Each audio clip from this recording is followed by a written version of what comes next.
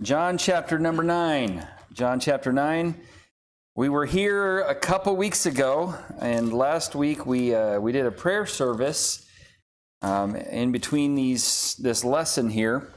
But John chapter 9, we're going to kind of do a super fast review and then get into the new material. But John chapter number 9, in verse number 1, it says, "As Jesus passed by, he saw a man which was blind from his birth. And his disciples asked him, saying, 'Master, who did sin, this man or his parents, that he was born blind?' Jesus answered, 'Neither hath this man sinned, nor his parents, but that the works of God should be made manifest in him.' And then Jesus says this, 'I must work the works of him that sent me while it is day. The night cometh when no man can work. As long as I am in the world, I am the light of the world.'" And just as Jesus says that about himself, I think all of us would be wise to have that same motto in our own lives. I must work the works of him that sent me. The Lord has sent us to do, fulfill a mission and a purpose to fulfill. And it is day, we're working, we're able to work, but the night's coming when we're not going to be able to work anymore. I've shared with you that most Sunday mornings, weather permitting, on my way in, I usually stop at a park and make a big long lap around the park. It's off of 4th Street. Can't remember the name. Little River Park, I think, is the name of it. It's right there by 7-Eleven, and I usually go in there and walk around the big long lap, and I walk right next to a cemetery along that particular loop. And that cemetery is a reminder to me that one day I'm no longer going to be able to do what I'm doing right now. One day I'm not going to be able to witness. One day I'm not going to be able to preach. One day I'm not going to be able to do the works of him that sent me. But I am right now. I can do this while it is day. And just the same is true for me, it's true for you. One day we're going to be, should the Lord tarry in his coming, we're going to be underground and no longer able to do the works of the Lord. And but we are able to right now, and so and I kind of got off on that, but here's the deal. Jesus was faithful to fulfill the works of God while he was here on this earth. And then after he was taken away, it's not like he's not doing anything right now, and we're going to get to that in a minute.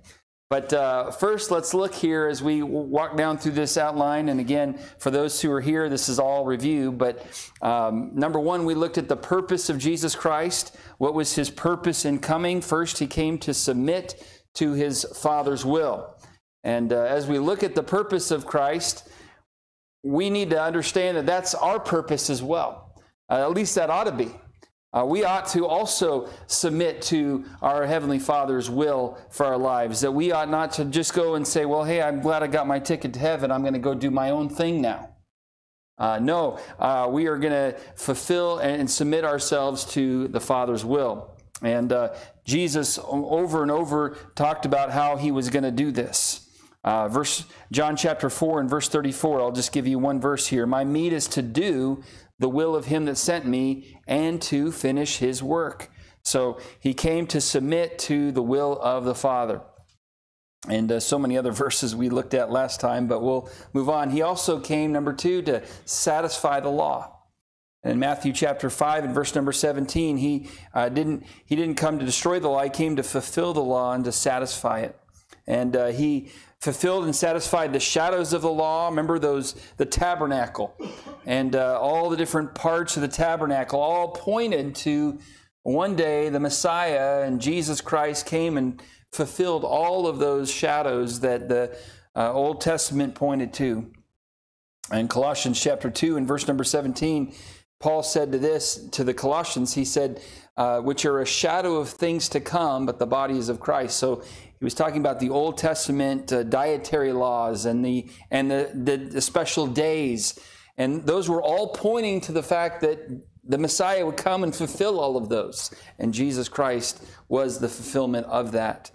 All the prophecies about the coming Messiah, Jesus was the complete and total fulfillment and satisfaction of all of them. And he was in complete obedience to every aspect of the law as well. All right? So he came to satisfy the law. He also came to seek and to save that which was lost. And we looked at that in Luke chapter 19 as he ministered to a man who had robbed people and fleeced them of their possessions.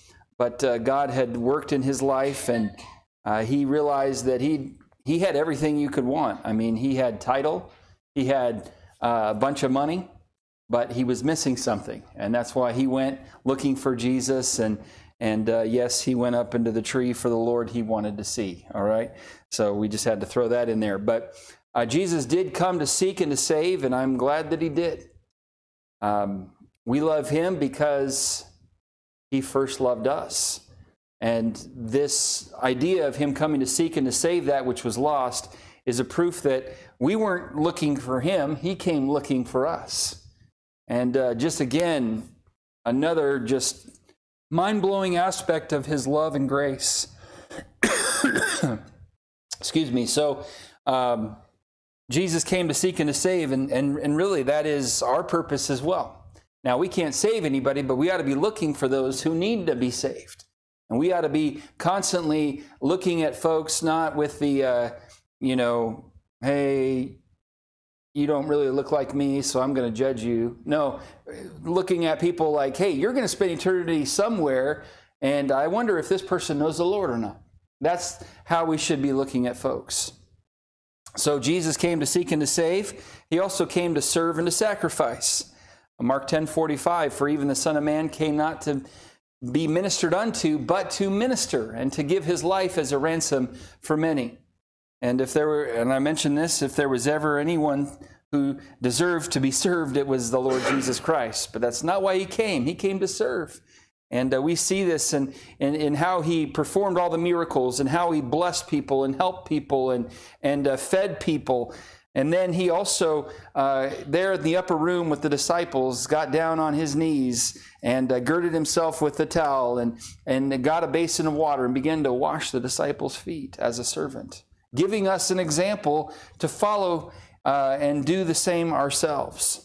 So Jesus came to serve and to sacrifice. And of course, the greatest act of service was when he laid down his life on the cross so that we could be saved.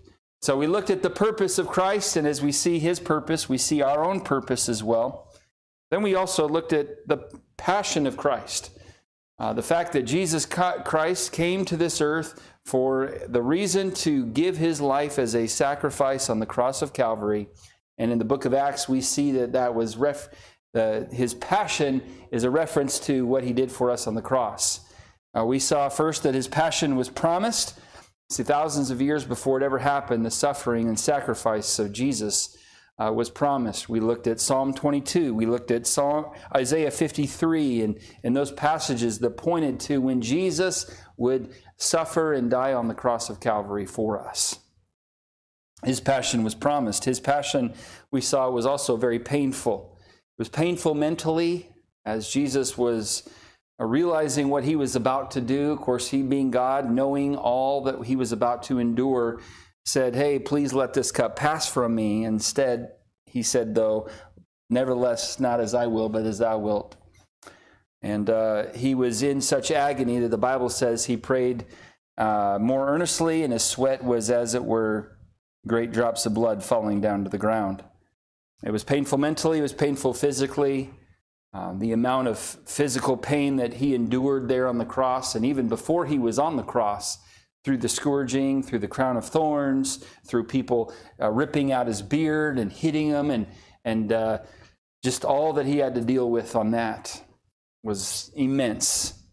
So it was painful physically, but then in my opinion, and I don't think it's very off base at all, it was the most painful aspect of the cross was the spiritual aspect, and how he became our sin. 2 Corinthians 5:21, Paul said, for he, God the Father, hath made him, Jesus Christ, to be sin for us, who knew no sin, that we might be made the righteousness of God in him.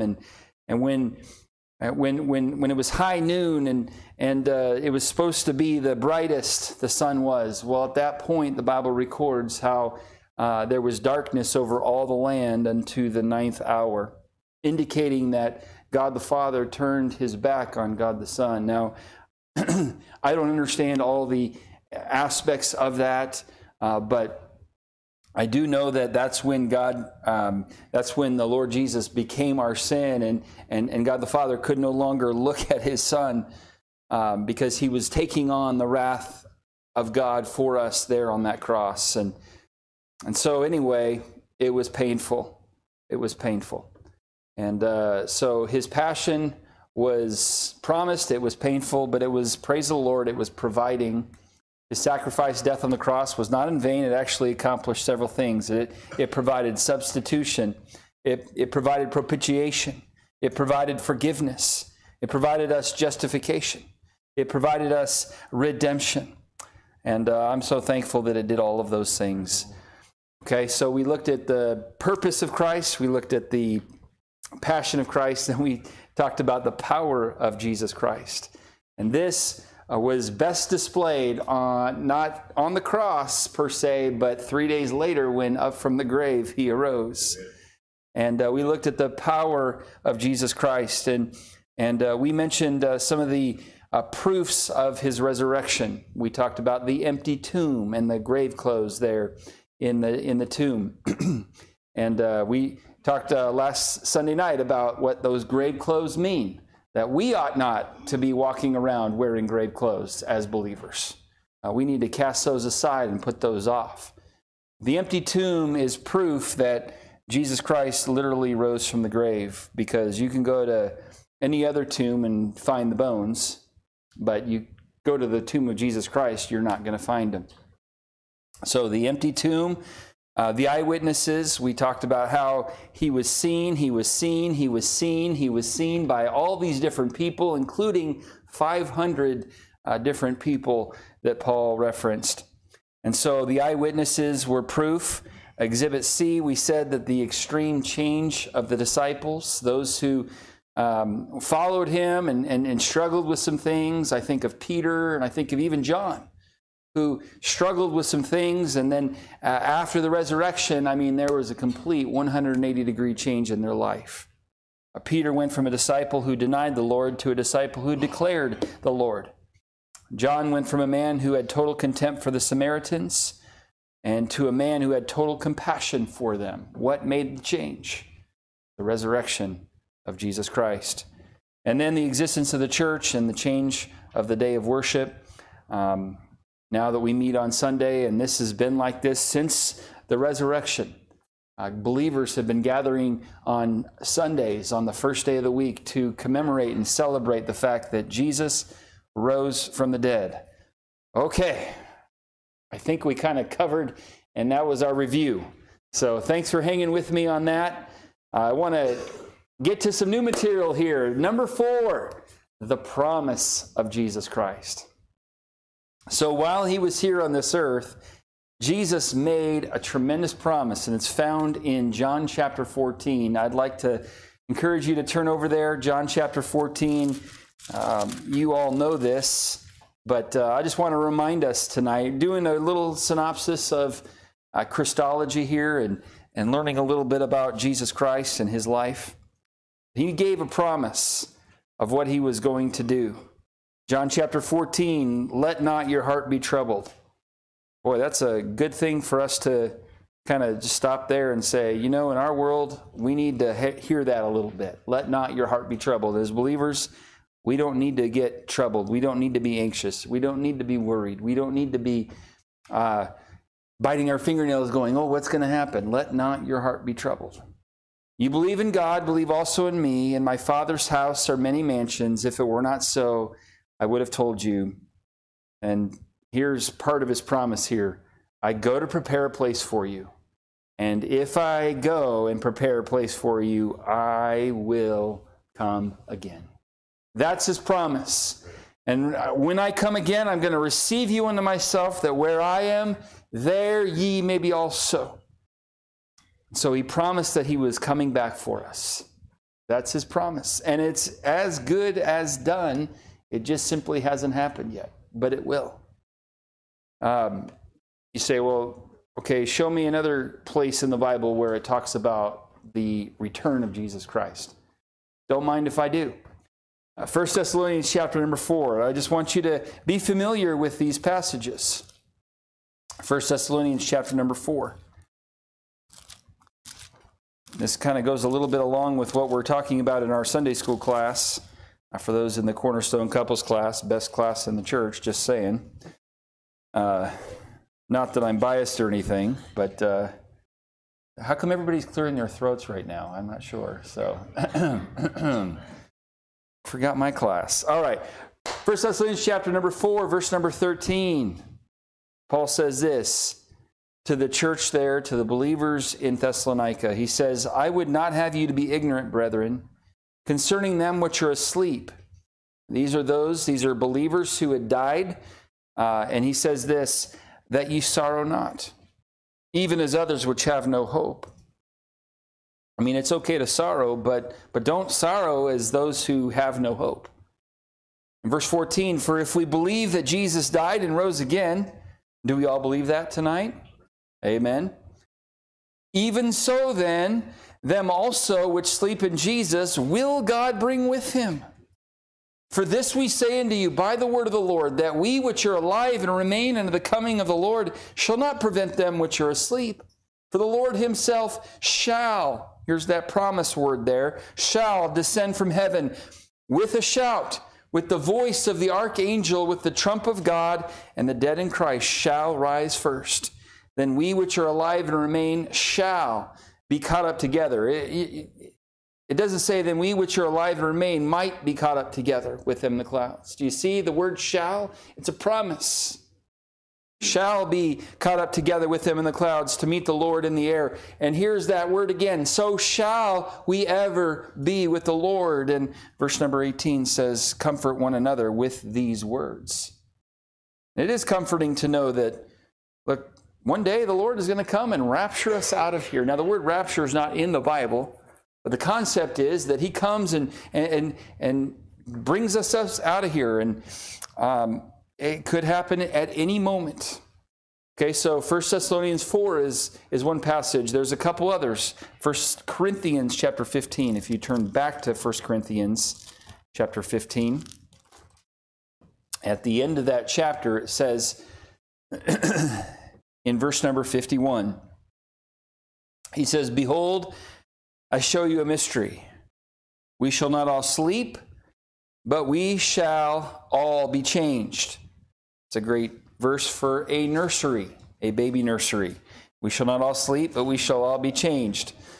But you see the word shall is mentioned twice in that verse. We shall not all sleep, but we shall all be changed. In a moment, in the twinkling of an eye, at the last trump, for the trumpet shall sound, and the dead shall be raised incorruptible, and we shall be changed. For this corruptible must put on incorruption, and this mortal must put on immortality. So when this corruptible shall have put on incorruption, and this mortal shall put on immortality, then shall be brought to pass the saying that is written, death is swallowed up in victory. O death, where is thy sting? O grave, where is thy victory? The sting of death is sin. The strength of sin is the law. But thanks be to God, which giveth us the victory through our Lord Jesus Christ. And because of that truth, verse 58 is here. Because of all of that, my beloved brethren, be steadfast, unmovable, always abounding in the work of the Lord, for as much as you know that your labor is not in vain in the Lord. You know, our theme for Cornerstone Baptist Church this year is the word what? Thank you. Just checking. Because I realize it's September and it's been a while since we've, talked about it. I try to talk about it as much as I can, but one of the reasons we are to continue and to be faithful and to be steadfast and unmovable is because he's coming back for us. And we don't want to be sitting on the sideline where when he comes back going, well, I'm taking a break. It's just really tiring. Now, I understand that sometimes we do need to rest, and I get that, but we need to be faithful and not out of our place. We need to be in our place, unmovable, always abounding in the work of the Lord. And so let's stay faithful. Let's comfort one another. Let's stay faithful. And then Titus chapter number 2 is one more. We'll do two more, and then we'll move on to the next thought here. But Titus chapter number 2 and verse number 13. Titus. It's after Genesis, right? Hopefully. Okay. Titus chapter 2, verse number 13. Paul says to this pastor named Titus, he says, looking for that blessed hope and the glorious appearing of the great God and our Savior, Jesus Christ. So we are to be looking for his return. We're to be expecting it, anticipating it, looking for it. I mean, honestly, while no one knows the day or the hour, we're going to kind of talk a little bit about that on Sunday morning, the next couple Sunday mornings. But while we may not know, we should just kind of have, again, just every once in a while be glancing up, like, good day for the Lord to come back. I'm ready. And by the way, this verse number 13 is another proof of the deity of Jesus Christ. Looking for that blessed hope, the glorious appearing of the great God and our Savior, Jesus Christ. See, Jesus is not just a man. Here it mentions that he is God, capital G. He is the great God and our Savior, Jesus Christ. All right, so Titus chapter 2, verse 13 is one more. How about one more? Last one that I'll share tonight, and that is 1 John chapter 2 and verse 28. 1 John 2, 28. He promised he's coming back. And he wasn't the only one who taught that. Paul taught it. And now here, the Apostle John taught it as well in his writings. In 1 John 2 and verse number 28, he says this, and now, little children, abide in him, that when he, what's this next word again? Shall. I mean, it's not, again, when he might appear. When he shall appear. It's a promise. It's happening. When he shall appear, we may have confidence and not be ashamed before him at his coming. So he's coming back. What is he going to find you doing? Is he going to find you being faithful, steadfast, unmovable, always abounding in the work of the Lord? Or is he going to find you kind of going, well, I just needed a little me time. Again, I know we need breaks here and there. But, I mean, I want the Lord finding me. I'd love it for him to come while I'm preaching, And notice, secondly, gone. Or, hey, open your Bibles too, and then poof, we're out of here. That'd be great. I'd love it. I'd rather him do that than me kind of just doing something I shouldn't be doing, right? So I want to just encourage us to be faithful and to occupy until he comes, because he is coming back. He is coming back. So the promise of Jesus Christ. And then let's talk number 5 here tonight, and let's wrap this up with the present of Jesus Christ. What is he doing now? Well, he's in heaven. We know that's where he is, but he's not just up in heaven doing nothing. What is he doing for us? Well, let's look at it very quickly tonight. First of all, he is interceding for us. He has a ministry that he is interceding for us. A couple references here. Romans 8:34. Romans in chapter 8 and verse number 34 says, who is he that condemneth? It is Christ that died, yea, rather that is risen again, who is even at the right hand of God right now, who also maketh intercession for us. You say, well, no, I go to a priest and he intercedes for me. We don't need to. Because according to 1 Timothy chapter number 2, let me go ahead and turn over there real quick. It says, "For there is one God and one mediator between God and men, the man, Christ Jesus." So it is the Lord Jesus Christ who is mediating for us, and he is interceding on our behalf. That's his current ministry. There's one more reference, Hebrews chapter 7 and verse 25. Hebrews 7:25 says, "Wherefore he is able also to save them to the uttermost that come unto God by him, seeing he ever liveth to make intercession for them."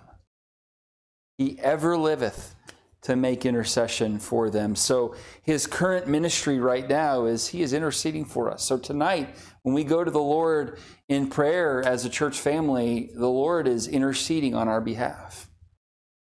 How does that all work? I don't claim to know everything about that, but the Bible says he is interceding.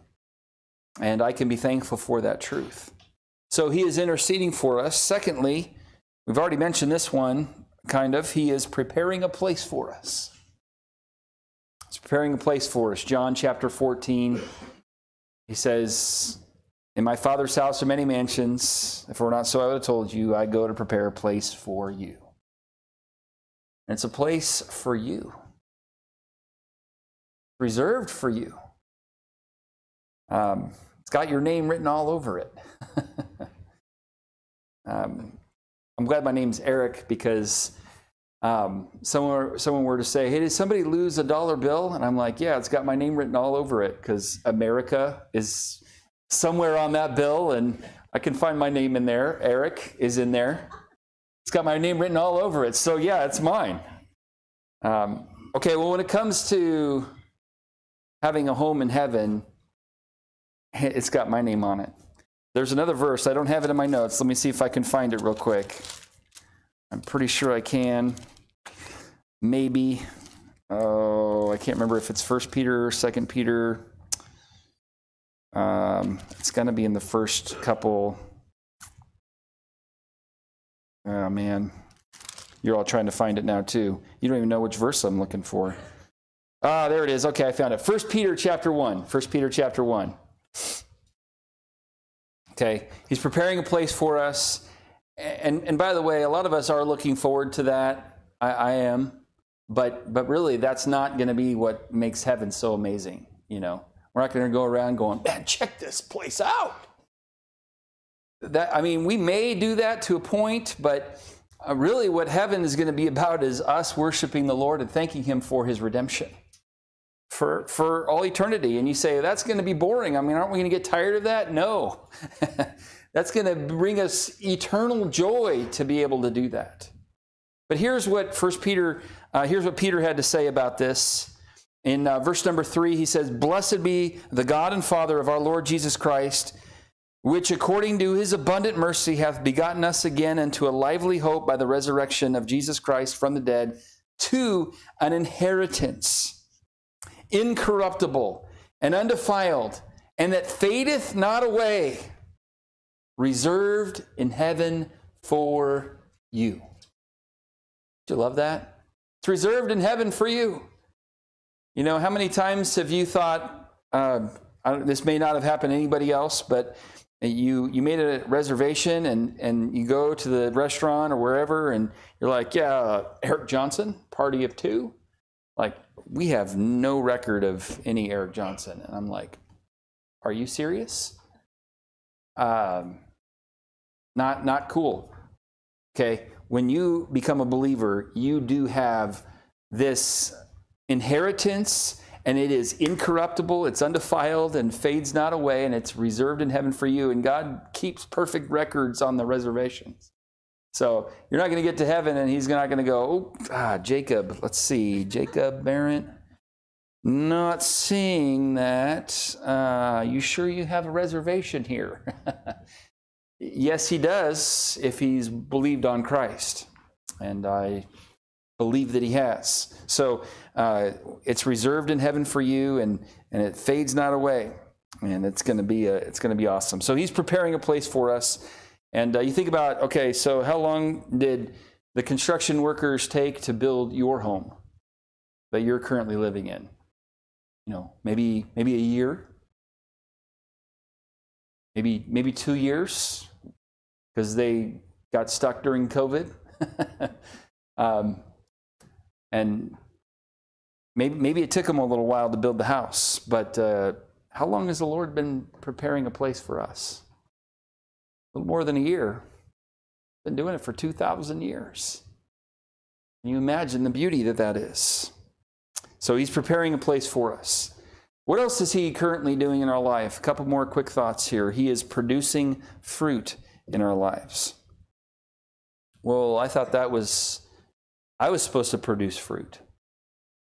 No. Remember the memory verse for this month? I'm not living, it's Christ that's living in me. And anything that is produced, that's good, it's because of Christ who's living inside me. John chapter 15 is a reference on this, if you just briefly turn over there. John chapter 15. This is his current ministry right now. He desires to produce fruit in each of us. Whether we are abiding in him or not, that's up to us. And when we do, then he's then able to produce some fruit.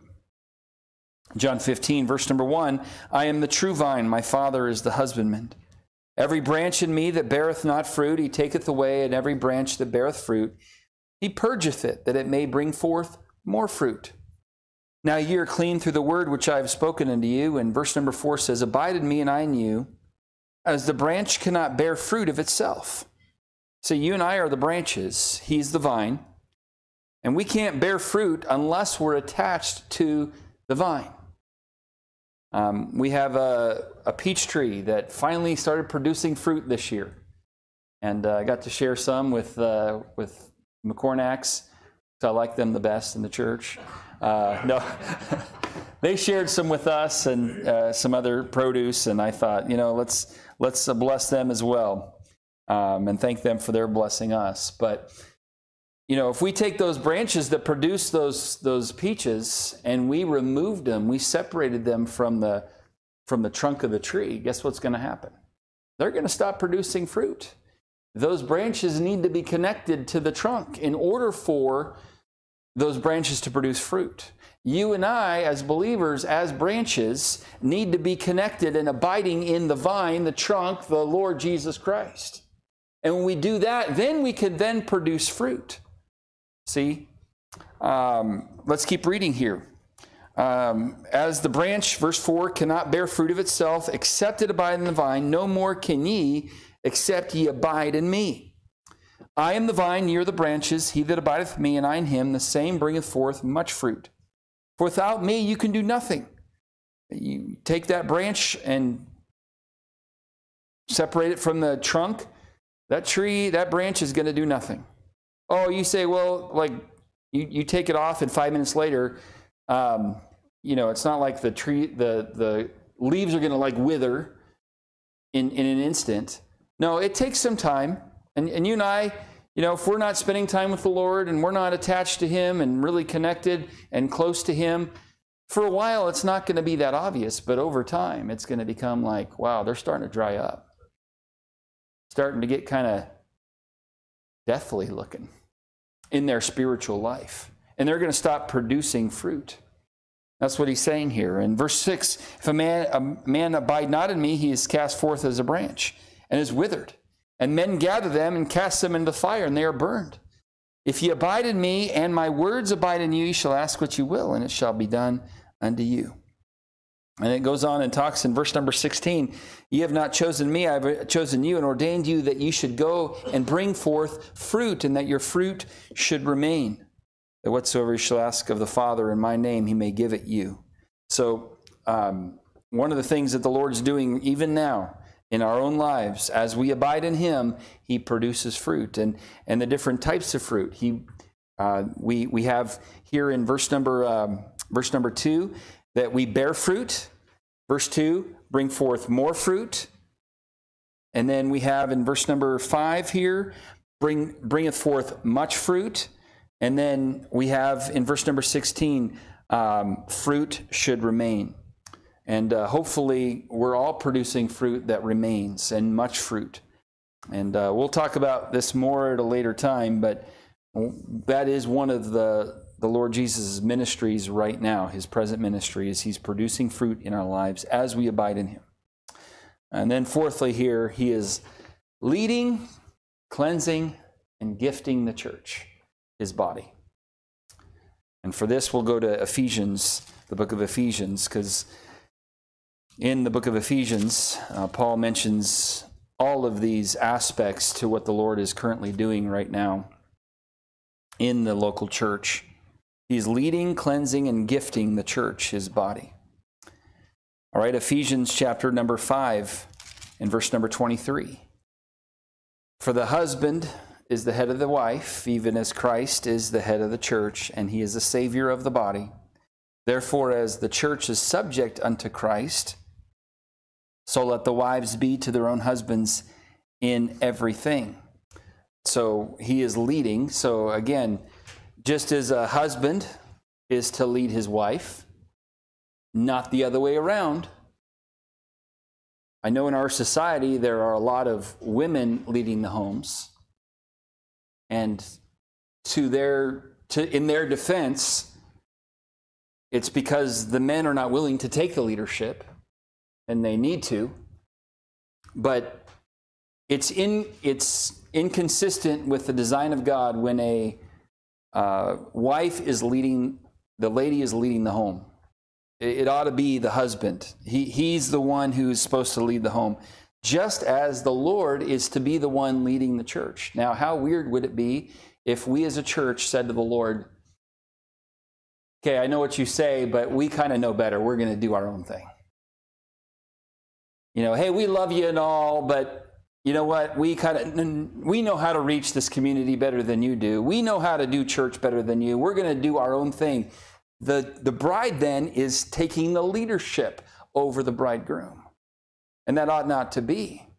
So the Lord is supposed to, and he does lead the church, and we would be wise to submit to it. And he uses that as an illustration to encourage wives to submit and follow the leadership of their husbands in the home.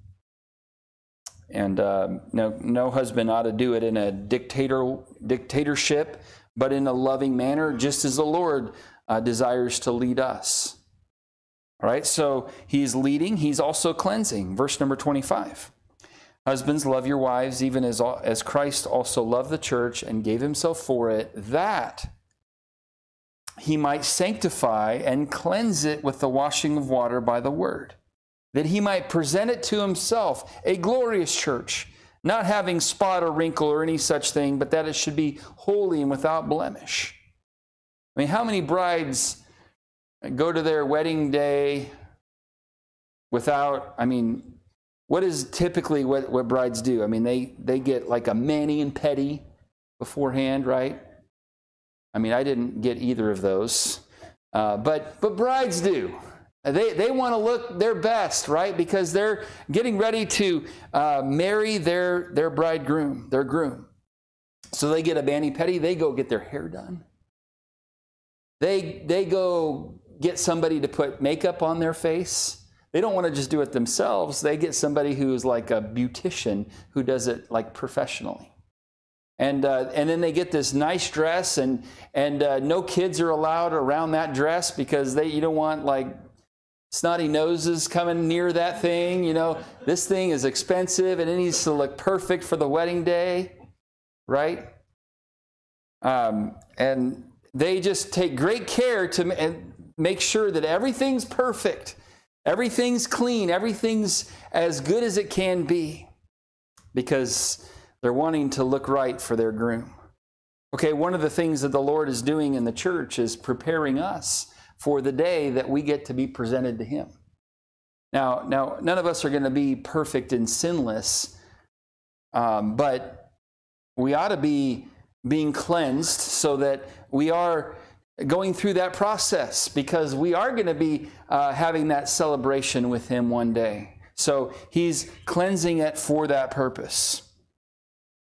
And then he's also gifting the church. And this is found in chapter number 4. So if you flip back a page or so in your Bible, Ephesians chapter 4, and let's look at what he's doing and gifting the church and gifting us for the work of the ministry. Verse number 8 of Ephesians 4, wherefore he saith, when he ascended up on high, he led captive and gave gifts unto men.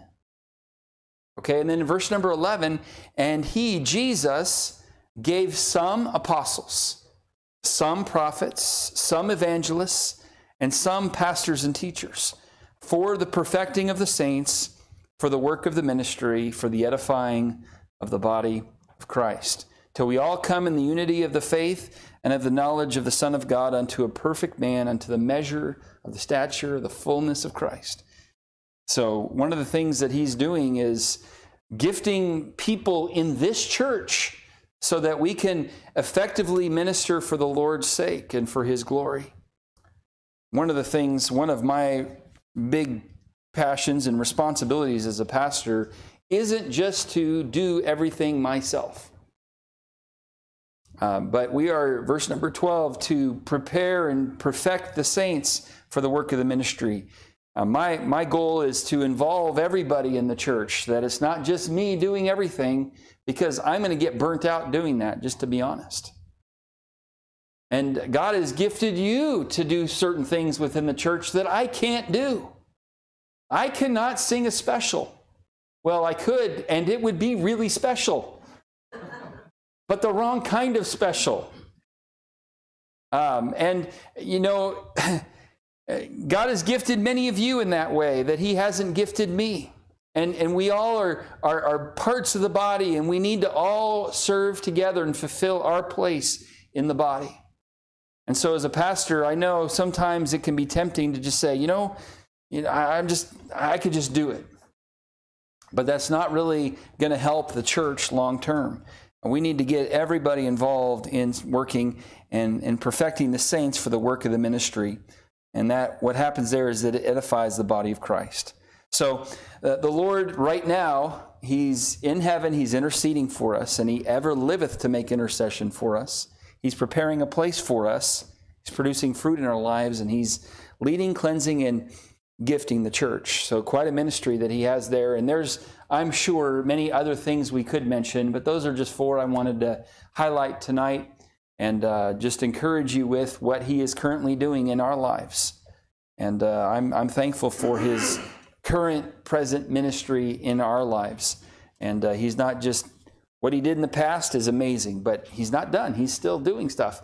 By the way, we're not even covering what he's going to do someday as he comes back to this earth to rule and reign, and how he's going to be the light of heaven. I'm just kind of giving you some snippets here, but his ministry is going to continue for eternity. And I'm thankful for the fact that we get to know the Lord Jesus Christ because of what he did for us on the cross and rising again. Well, I hope that you're thankful for his ministry, past, present, and future. And let's go ahead and have a word of prayer. Thank the Lord for that, and then we'll take some prayer requests tonight. Lord, thank you for your love for us. Thank you for your ministry and what you did for us in your earthly life and coming to this earth, and then how you died on the cross for our sins and rose again. Lord, we're thankful for all of those and what they mean to us. But then, Lord, thank you for the promise that you're coming back for us too. And Lord, we look forward to being rescued out of this life of sin and all the trials and tribulations. But most of all, Lord, we're looking forward to being united with you. And Lord, thank you for your ministry in our lives even now, and how you're continually working in our life and preparing us and leading and guiding us. Lord, I pray we would be good followers, and that we would be submissive to your leadership in our life. And Lord, we do look forward to what you have for us in the future. And help us to be faithful. Help us to be steadfast and unmovable, always abounding in the work of the Lord, so that we will have confidence that you're coming and not be ashamed. Pray these things in your name. Amen.